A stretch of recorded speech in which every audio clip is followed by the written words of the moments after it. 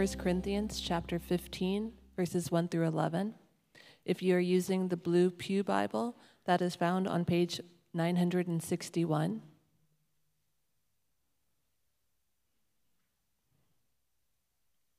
Once more, we are reading first from 1 Corinthians chapter 15, verses 1 through 11.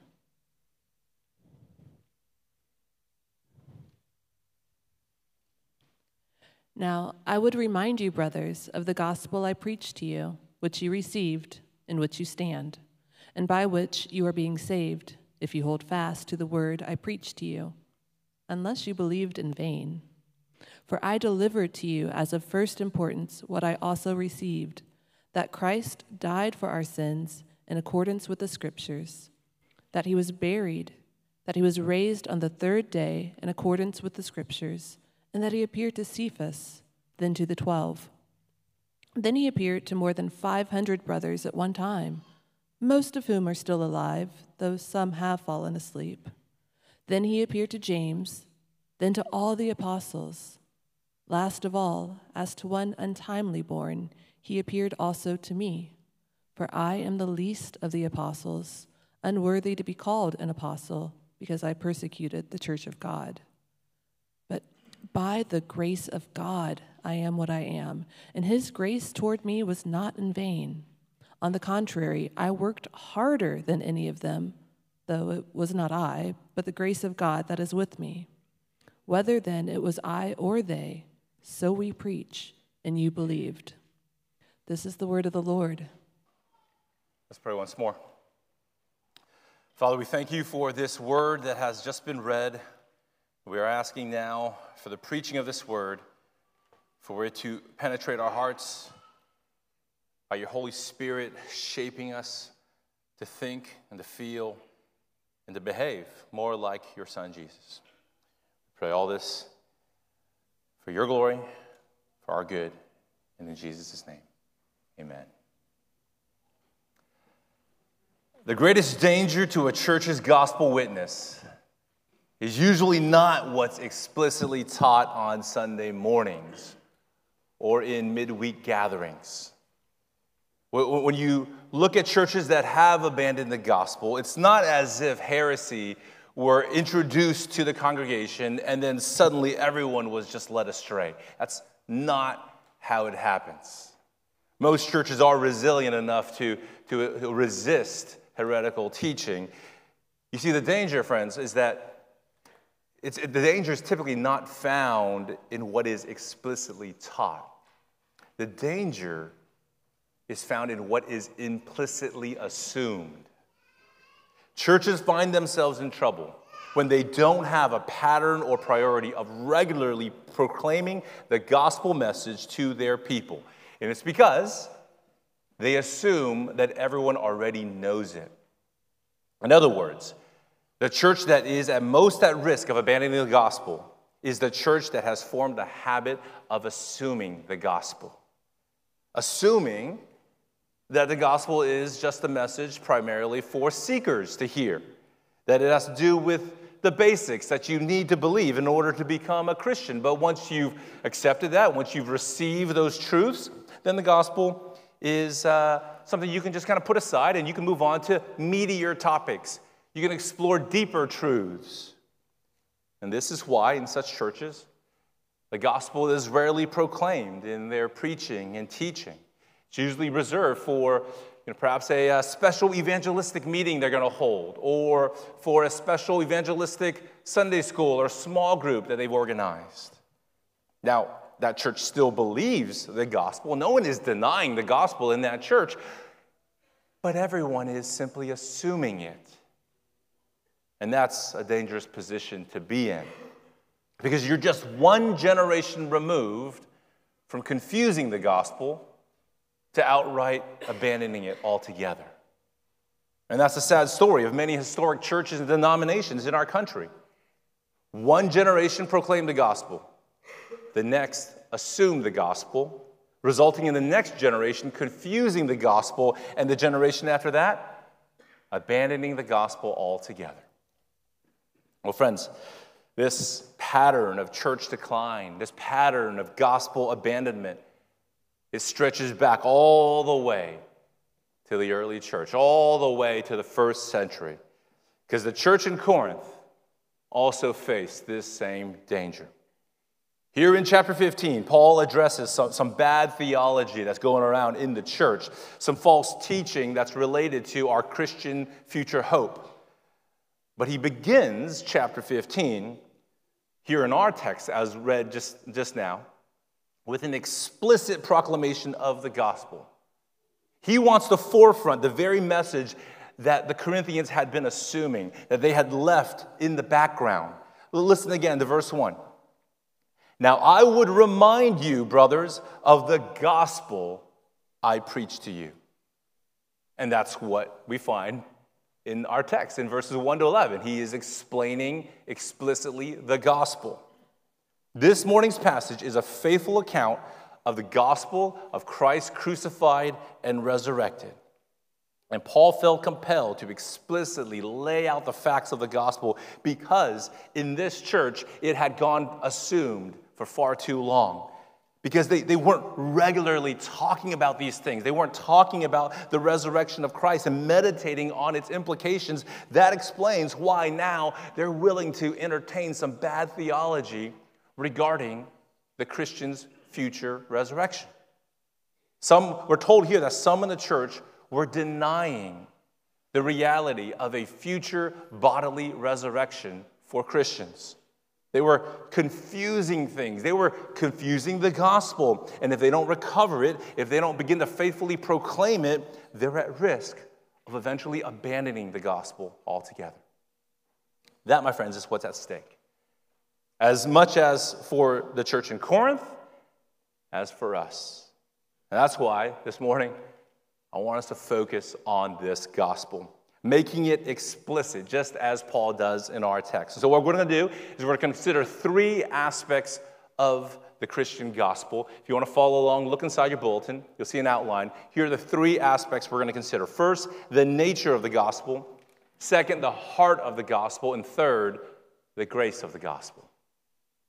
So let's begin by considering the nature of the gospel. And I have four observations to make that come from verses 1 to 2. Four observations about our gospel. Let's read verses 1 to 2 again, though.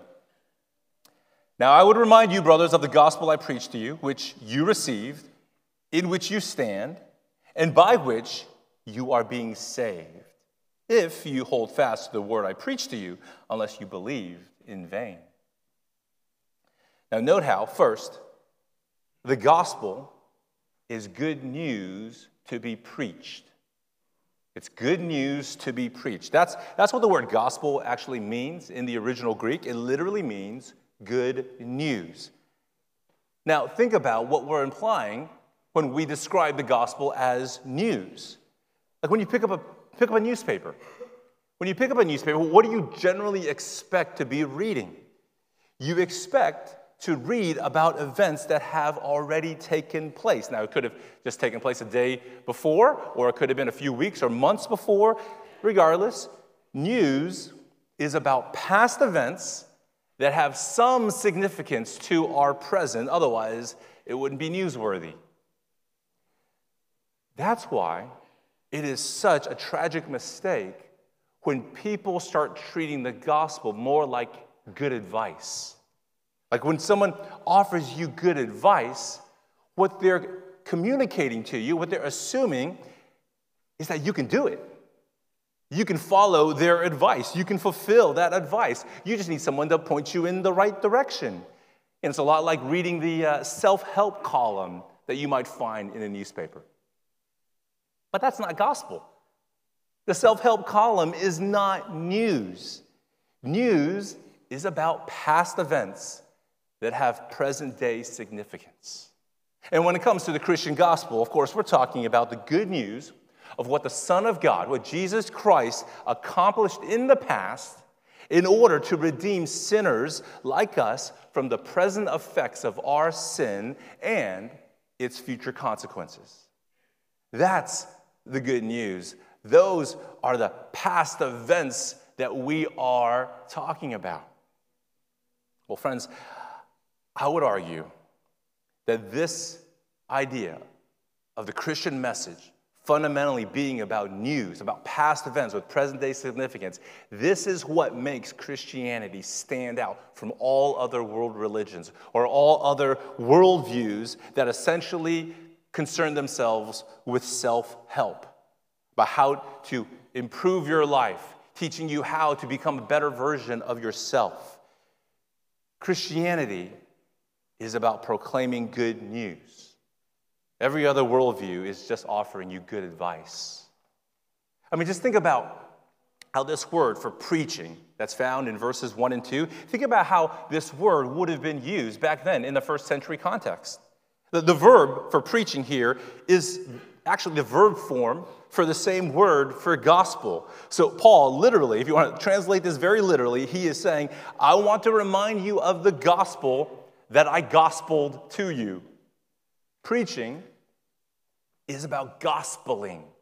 It's about announcing good news. And in Paul's day, the typical use of this term would have been a military herald being sent back to the capital city to give a report on the outcome of a battle. These heralds were gospelers in the fact that they were there to announce good news that the battle is won. The victory is yours. So be filled with peace and joy and now live in light of this good news. That's what a gospeler, that's what a herald would have been sent to do. But if there is no victory, if the battle is being dragged out, if the outcome doesn't look so good, then instead of sending a herald with news, they'll send back a military advisor with advice on how to survive. Get out of the city. Save yourself. Or else sharpen your sword and get ready to fight for yourself. They're going to give you advice. It's not going to be news. So my point, friends, is that there is a very big difference between good news and good advice. And what makes the Christian faith a gospel faith is that we have good news to preach about a victory, about a salvation that has already taken place, that has already been accomplished for you. It's not about helping yourself. It's not about saving yourself. It is about hearing and responding and now living in light of this great good news. So the gospel is good news to be preached. Well, here's a second observation. The gospel is an apostolic tradition to be received. An apostolic tradition to be received. This, my friends, has to do with the faithful preservation of this gospel message. Notice how Paul says, I'm here to remind you of the gospel that I gospeled to you, which you received. Now, that Greek word there is a technical term referring to the reception of a tradition that has been handed down to you. It's the same word that he uses in verse 3, where he's describing there a message that he received. And so essentially, he is passing on to the Corinthians the same body of teaching that he himself received. And the point here is that your job is to receive it and to pass it along. You are not at liberty to tweak or to change what you received. Our job is to receive the message and faithfully turn around and preach the message. We're called to take what we have heard and to entrust it to faithful believers who are able to teach others also. We are supposed to contend for the faith that was once for all handed down to the saints. If you think about it, an ancient herald is a lot like a modern-day spokesperson or a press secretary. I mean, just think about the president's press secretary. Like, the press secretary isn't given every day some word-for-word script written by the president for her to take into the room, and all she does is just read word for word what was given to her. No, that's not how it typically works. I mean, she has actually freedom to use her own words and to use her own expressions as long as she is faithfully proclaiming the message or the agenda that she received from the president. She doesn't have the freedom to adjust that. And the same goes, my friends, for us. I mean, every Christian, as described in Scripture, is an ambassador for Christ. We are like his press secretaries. We are like his spokespeople. We have been given a message of reconciliation, and we are to go forth and to proclaim that message of reconciliation about how to be reconciled with God and with each other. And so your choice of words and the way you deliver that message, the expressions you use, just the overall presentation, it may sound very different than me and how I would do it. There's liberty there. But we don't have the liberty to change the underlying gospel message of reconciliation. Now, to be fair, here in our text, at this point, the Corinthians had not yet abandoned the apostolic tradition that they had received, at least not yet, especially when it comes to the resurrection. So Paul's not actually correcting them on the doctrine of Christ's resurrection. He's actually reminding them of their shared conviction. But the problem is that they weren't reflecting on that gospel truth. They were just assuming it, and that's why it made them susceptible to error on a related doctrine. And this leads us to our third observation regarding the nature of the gospel. First, it's good news to be preached. Second, it's an apostolic tradition to be received. Third, the gospel is a solid foundation to be stood upon. A solid foundation to be stood upon. Paul reminds them of the gospel in which you stand. And the point here is that if you are building up your theology with the gospel of Jesus Christ as your foundation, then, friends, you cannot go wrong. But if your theological views are founded on the wisdom of this world or on the philosophies of man, well, then you are at risk of theological error, and you're more at risk of confusing the gospel and of outright abandoning it. And this is what was happening among the Corinthians. Paul was compelled to write this entire chapter. Chapter 15 is written because he had heard a report that some in the church were claiming that there is no resurrection of the dead. Look at verse 12. Verse 12, now if Christ is proclaimed as raised from the dead, how can some of you say that there is no resurrection of the dead? So no one in the church was saying that Christ was not raised from the dead. No one's denying the resurrection, at least not yet. But some were denying the idea that Christians will one day experience a future bodily resurrection similar to Christ. Instead, what they were advocating for was some sort of spiritualized experience of life after death. They were thinking about a disembodied existence. So the whole point of chapter 15 is to argue that our life after death will be an embodied experience in a resurrected body. That's what we're going to be looking at in the next couple weeks as we go through this chapter. That's his main argument.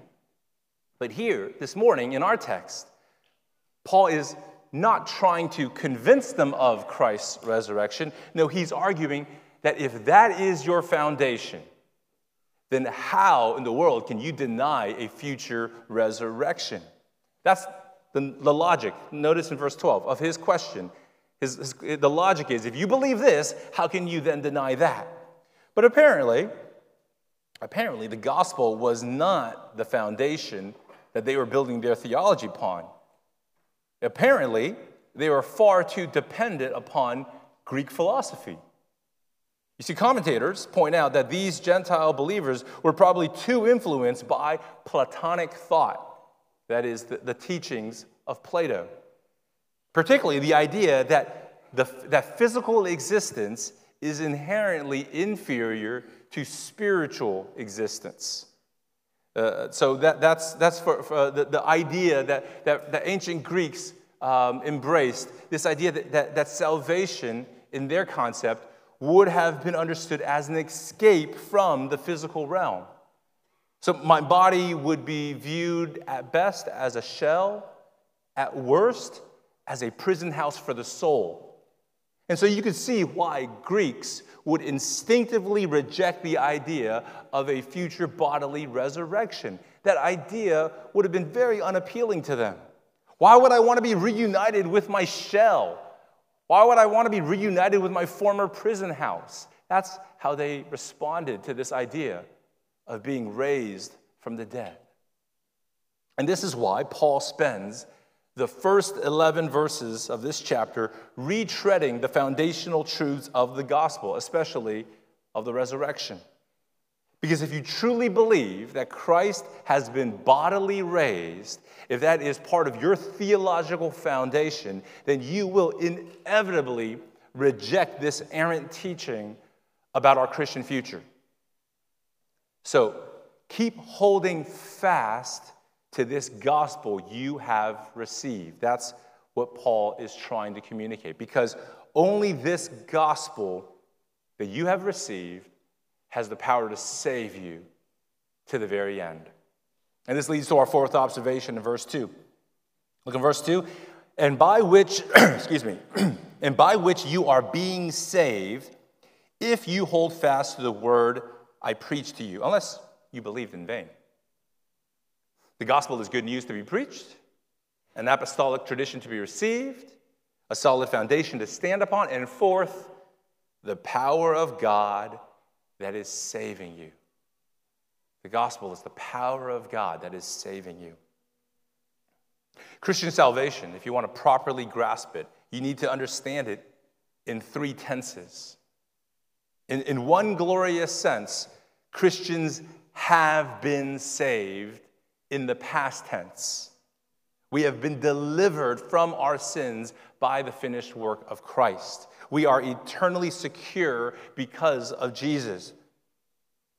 But as we see here, Scripture also speaks in terms of Christians being saved. That is, in the present tense, which is why it's so vital that we actively hold on to the gospel which we have received. I mean, perhaps for you, you heard the gospel when you were much younger, and that's when you assented to these gospel truths. But Paul's point is that if you're not still holding fast to these truths right now in the present, well, I'm sorry, but you have believed in vain. Meaning your abandonment of the gospel in the present is exposing the vanity of your gospel confession in the past. And that, my friends, is why knowing the events surrounding your conversion, surrounding that time when you first trusted in the gospel, that's good. That's helpful. If you know that, if you can recall your conversion moment, wonderful. But you know what? What's so much more important is whether or not you are holding on to the gospel today. Are you trusting in it right now? And again, this is why a church should never assume the gospel. We can't just assume all of you already know it, so there's no need to go over it again and talk about it again. No, we have to keep preaching the gospel from this pulpit, and you have to keep preaching the gospel to yourself on a regular basis. We have to keep remembering to hold fast to it. We do so not out of fear of losing our salvation. No, we do so in hope that we will be saved in the future tense. By God's grace, we have been saved. By God's grace, we are being saved. And by God's grace, we will be saved. In the sense of making it to the end, of finishing the race, of keeping the faith. God will preserve his own. That, my friends, is our confidence. So we keep preaching the gospel to you so that you keep holding fast to the gospel. And that's all based on the conviction that the gospel is the power of God for salvation to everyone who believes. So those are the four observations regarding the nature of the gospel that you can just unpack from those two verses there in verses 1 and 2. Now, if we move on to look at verses 3 to 7, here Paul reveals the heart of the gospel. The truths that he records in these few verses, Paul says he considers them to be of first importance. They are the first things. That means all biblical truths are important, but apparently some are more important. Some are more central than others. They comprise the heart of the gospel. Well, let me read again, starting verse 3. For I delivered to you as of first importance what I also received, that Christ died for our sins in accordance with the Scriptures, that he was buried, that he was raised on the third day in accordance with the Scriptures, and that he appeared to Cephas and then to the 12. Then he appeared to more than 500 brothers at one time, most of whom are still alive, though some have fallen asleep. Then he appeared to James, then to all the apostles. So here at the heart of the gospel, we see two central truths. First, Christ died and was buried for our sins according to the Scriptures. And second, Christ was raised and appeared on the third day according to the Scriptures. Let's consider this first truth, that Christ died for our sins in accordance with the Scriptures, that he was buried. Now let's consider his burial first. His burial is presented really as proof that Jesus truly did die. Because we only bury corpses. We don't bury living bodies that still have a faint pulse. So burial is to emphasize the finality of his death. But the stress here is, of course, on his death and how it was a vicarious death. That is, it was done on our behalf. It was done vicariously. Christ represented us in death. When he died, we died. His death is counted as our death. That's what it means for him to die a vicarious death for us. And that, my friends, in and of itself is a glorious truth. But the gospel offers us even better news than that. Not only did Christ die on our behalf as our representative, doing something that for us so that we wouldn't have to do it for ourselves, not only did he do that for us, he also died once for all in our place as our substitute, doing for us what we could never accomplish for ourselves. He bore the full wrath of God. He took on the full weight of the punishment for sin. Friends, you have to understand that there is a subtle but still profound difference between Christ serving as your representative and Christ serving as your substitute. Both are true. Both are glorious. But just think about it this way. Think about the high priest in the Jewish temple. The high priest serves as a representative. He enters the Holy of Holies. He offers up sacrifices representing Israel. But he's not Israel's substitute. He doesn't take their punishment. He doesn't bear the wrath. He's only their representative who is responsible to bring their substitute to the altar. The substitute in that case is the bull. It's the goat. It's the animal that is killed, that is sacrificed. So what makes Jesus the great high priest is that he is both the representative and the substitute. He serves as both the priest and the sacrifice. He, as priest, offers himself up as substitute on the altar, on the cross, dying for our sins. And Paul says all of that was in accordance with the Scriptures. In accordance with the Scriptures. Man, so much is packed in just that one simple phrase. It is suggesting that Christ's death on the cross was a fulfillment of a much larger redemptive plan that began all the way in the beginning of the Old Testament. Now, it's not clear if he had particular verses in mind. Was he thinking of Isaiah 53 and the suffering servant? We don't know exactly what he was thinking of. Maybe Paul was just saying that Jesus more generally fulfills the biblical motif of a substitutionary sacrifice dying in the place of others. I mean, that motif is found throughout the Old Testament. It began all the way in Genesis chapter 3, where we read of an animal that is killed so that Adam and Eve's shame is now covered up by the animal's skin. The need for a substitute carries on over to Exodus chapter 12, where we learn of a Passover lamb that dies in the place of Israel's firstborn son. firstborn sons. And then this motif is codified in Levitical law with the Day of Atonement, where on an annual basis, substitutionary sacrifices were made in order to take away the sins of Israel that were committed in the past year. So in accordance to all of that, in accordance to this entire scriptural pattern and motif, Christ died for sins. And the good news of the gospel is that his substitutionary sacrifice was once for all, meaning you don't need to repeat it annually. And it took away the sin, not just of Israel, it took away the sin of the world. That's how much better his sacrifice was. So that, my friends, is the first central gospel truth. Christ died and was buried for our sins according to the scriptures. Second, Christ was raised and appeared on the third day according to the scriptures. Look at verse 4 again. That he was raised on the third day in accordance with the scriptures, that he appeared to Cephas and then to the 12, and he goes on to describe a few more appearances. Now again, like with his burial, the mention of his appearance is meant to serve as proof that he truly did rise from the dead.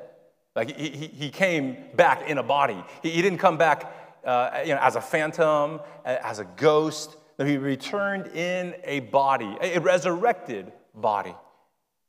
And that's such an important point for Paul to make because it's the ground upon which he is going to argue for the rest of this chapter for a future bodily resurrection for every single person who trusts in Christ. But the central truth of Christ's resurrection is what he says is of first importance. Not just because it did happen and Christians are a people committed to speaking the truth of what happened.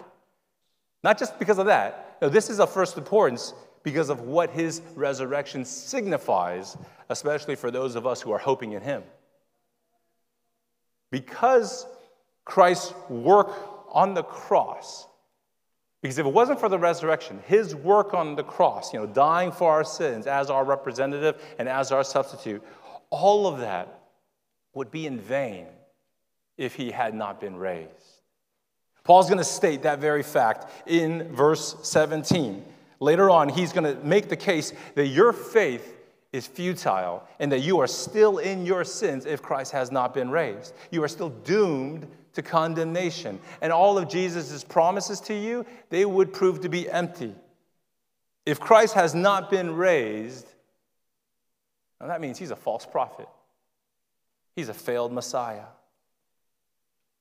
Church, our entire faith hinges on the truthfulness of this single statement. Jesus is alive today in a resurrected body, seated at the Father's right hand. Jesus is alive today in a resurrected body, seated at the Father's right hand. That is our confidence. That is our hope. Why are we so confident in the truthfulness of that statement? Because there are witnesses. The most important witness and most authoritative witness is that of Scripture, the witness of the Word of God. Paul says the resurrection is in accordance with the Scriptures. He probably had in mind Psalm 16, verse 10. Psalm 16, verse 10 is actually one of the most quoted of Old Testament texts in the New Testament, always in regards to the resurrection. This is the go-to text that the apostles would turn to show that the resurrection was prophesied in the Old Testament. This is where God says that he's not going to abandon his Messiah to Sheol, to the place of the dead, or he's not going to let his Holy One see corruption. He's not going to rot in a grave. Or he could have been thinking of maybe verses like Hosea chapter 6, verse 2, where it alludes to God raising up Israel on the third day. And so there are various other texts that he could have been thinking of. But in addition to the Old Testament being a witness to the resurrection, verses 5 to 8 say there were also many eyewitnesses to the resurrected Christ. Cephas, that's referring to the Apostle Peter. You also have the 12. The 12 disciples or apostles, in this case, at this point, not including Judas. Later on, he was replaced by Matthias. Also, he talks about more than 500 people at the same time. Perhaps the occasion he was thinking of is at the end of Matthew, when Jesus is about to be ascend to heaven. It does describe a large gathering of disciples. Paul says most of these 500 are still alive, implying that, hey, readers, you can go and corroborate my claim by talking to these people. They're the eyewitnesses. And Christ also, it says here, appeared to James, that's referring to Jesus' brother, and to all the apostles. Remember what we said earlier about how unappealing the concept of a resurrection would have been to first century Greeks, how they would have instinctively rejected that idea? Think about this. If Paul were merely concocting a story, if he was part of some vast conspiracy, if he was just after easy conversions and just amassing a big following, then why would he make the resurrection of Christ a central truth of first importance? Why would he place it at the very heart of his gospel? The only reasonable explanation is that it really happened. And there were plenty of eyewitnesses, Paul himself being one of them. And this leads to the third aspect of the gospel for us to consider, an aspect that is powerfully illustrated in Paul's own life story, that is the grace of the gospel. Let's read starting in verse 8. Last of all, as to one untimely born, he appeared also to me. For I am the least of the apostles, unworthy to be called an apostle, because I persecuted the church of God. But by the grace of God, I am what I am. And his grace toward me was not in vain. On the contrary, I worked harder than any of them, though it was not I, but the grace of God that is with me. Whether then it was I or they, so we preach, and so you believe. So Paul is numbering himself among the apostles of Christ because he was an eyewitness of the resurrected Jesus on the road to Damascus. So he has already, in this letter, defended his apostleship in previous chapters. So Paul is an apostle. He is very confident in that. But he at the same time knows he's not like the rest of the apostles. He describes himself here as being untimely born. The term there in the Greek refers to a premature baby. I know it's a graphic illustration, but it's a very fitting description. Because all the other apostles, they knew Jesus when he was on earth. They learned at his feet for up to 3 years during the days of his earthly ministry. They had plenty of gestation time. They were in the womb, if you will, for quite a while. So they were full-term apostles. But Paul was a preemie. Paul had no time for gestation because after seeing the risen Christ on the road to Damascus, he was immediately sent to serve as an apostle to the Gentiles. And so in Paul's eyes, he knows he's the runt of the litter. But not only because of his untimely birth, but also because he's the only apostle who once was an enemy to the church, a persecutor of the church. And that's why he considers himself the least of the apostles, unworthy to even be called one. In his other letters, he describes himself as the very least of all the saints, Ephesians 3:8. Or he describes himself as the foremost among sinners, the chief of sinners, 1 Timothy 1:15. All because, again, in those instances, he keeps saying, it's because I once persecuted the church. So Paul evaluates himself with sober judgment. He doesn't think more highly of himself than he ought. But friends, that doesn't mean that Paul suffers from low self-esteem. He doesn't go around torturing himself out of self-hate. No, Paul soberly judges himself through the lens of the gospel of grace. Look at verse 10 again. But by the grace of God, I am what I am. Paul sees himself as a pure product of God's grace. Like he knows his past. right? He knows what he has done. He knows his sins. But he doesn't allow those past identities to define him anymore. Notice he's not saying, I am a rebel against God. I am a persecutor of the church. No, that's what he once was. He was a product of sin, but no longer. Paul says, by God's grace, I am what I am. I am an apostle. The least of the apostles, but still, that's what I am. I'm a product of grace. And friends, I hope you see the good news of the gospel is that that same grace is available to you. Like, you don't have to be defined by your past. I hope you understand that if you embrace this gospel, if you receive Christ, you don't have to be defined by your worst mistake or by your greatest shame. If you come to Christ, if you receive his grace, if you become a Christian, sure, you may not be yet what you ought to be. You may not be yet what you hope to be, but be sure of this: you are not what you once were.